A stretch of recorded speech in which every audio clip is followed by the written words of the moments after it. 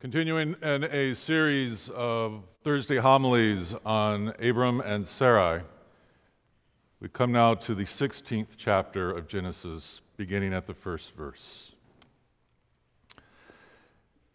Now Sarai, Abram's wife, bore him no children. She had an Egyptian slave girl whose name was Hagar. And Sarai said to Abram, "You see that the Lord has prevented me from bearing children. Go into my slave girl, it may be that I shall obtain children by her." And Abram listened to the voice of Sarai. So after Abram had lived 10 years in the land of Canaan, Sarai, Abram's wife, took Hagar the Egyptian, her slave girl, and gave her to her husband Abram as a wife. He went into Hagar, and she conceived. And when she saw that she had conceived, she looked with contempt on her mistress. Then Sarai said to Abram, "May the wrong done to me be on you. I gave my slave girl to your embrace, and when she saw that she had conceived, she looked on me with contempt. May the Lord judge between you and me." But Abram said to Sarai, "Your slave girl is in your power to do with her as you please." Then Sarai dealt harshly with her, and she ran away from her. And the angel of the Lord found her by a spring of water in the wilderness, the spring on the way to Shur. And he said, "Hagar, slave girl of Sarai, where have you come from, and where are you going?" She said, "I'm running away from my mistress, Sarai." And the angel of the Lord said to her, "Return to your mistress and submit to her."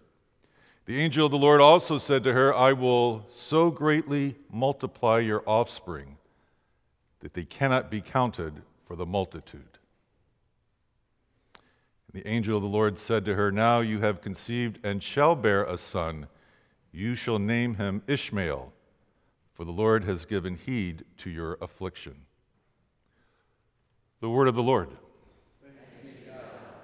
Once again, O God, we ask that your Spirit would allow us to find our way into this sacred drama, finding it telling the deep story of our own lives as well.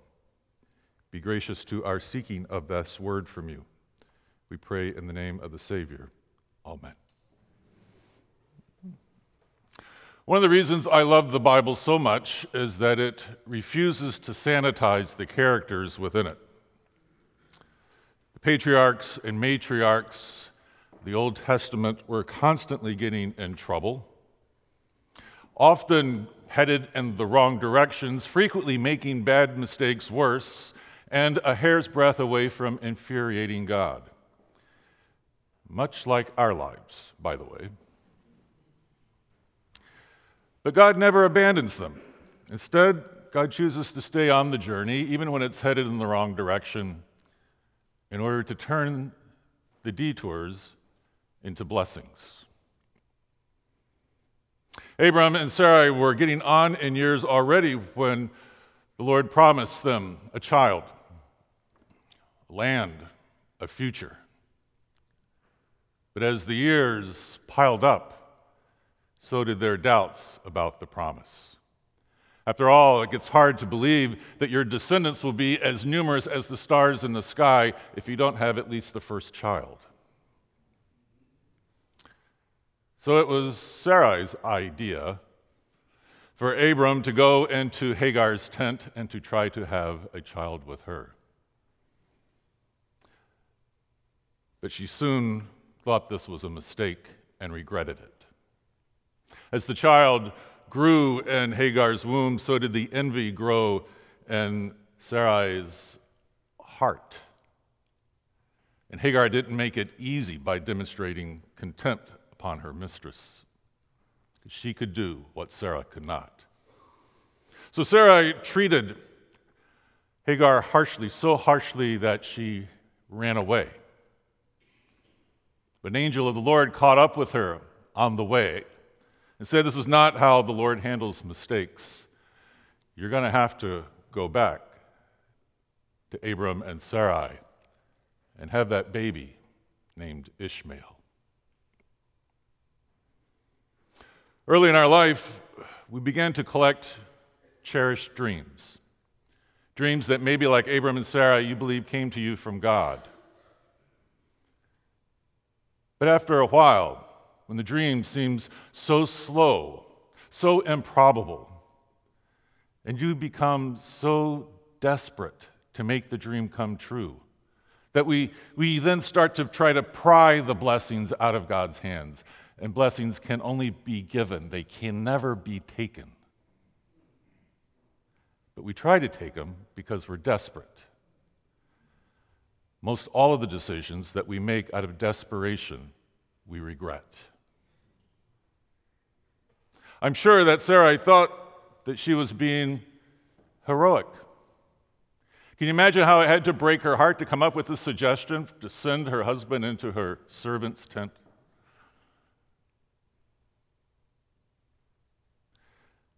Similarly, after our heroic attempts to make the dream come true turn to regret, well, then we just kind of want to make the problem run away.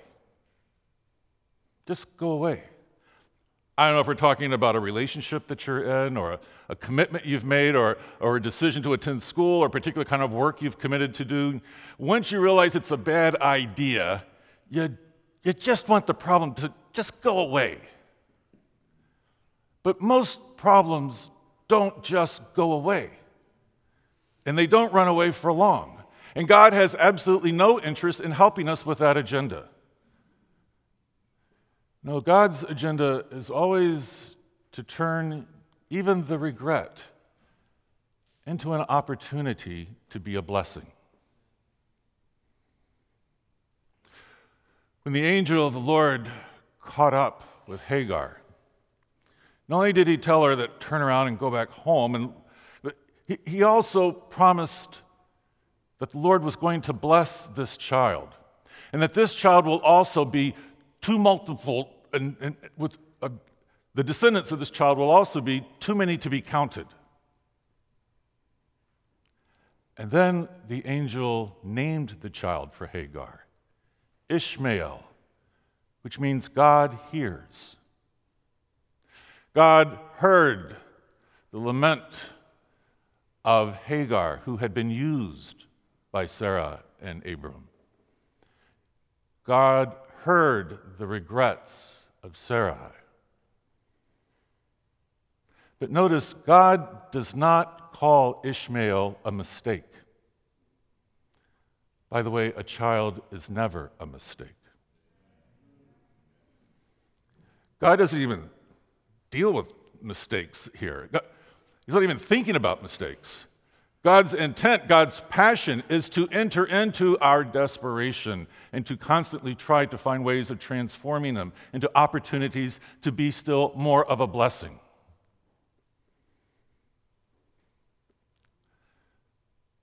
Abram and Sarai were blessed to be a blessing. So were you and me. The blessing doesn't mean that you get what you want when you want it.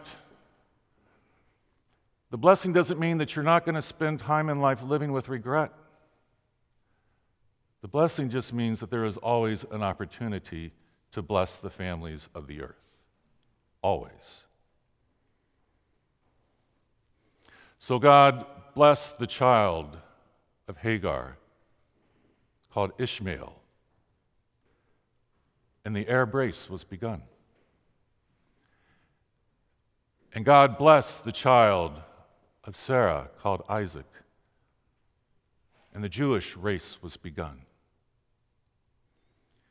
The children of Ishmael and the children of Isaac have always had a very hard time getting along. But neither can say to the other, "You're a mistake. Run away." Both of them have a calling to bless the families of the earth. But this isn't just about the Middle East.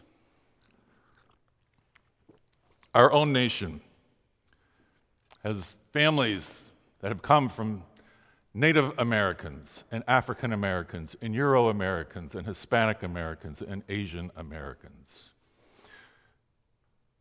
We have the families of Christians and Jews and Hindus and Muslims and Buddhists and atheists and those who are still trying to just numb their spiritual yearnings as they wander through life.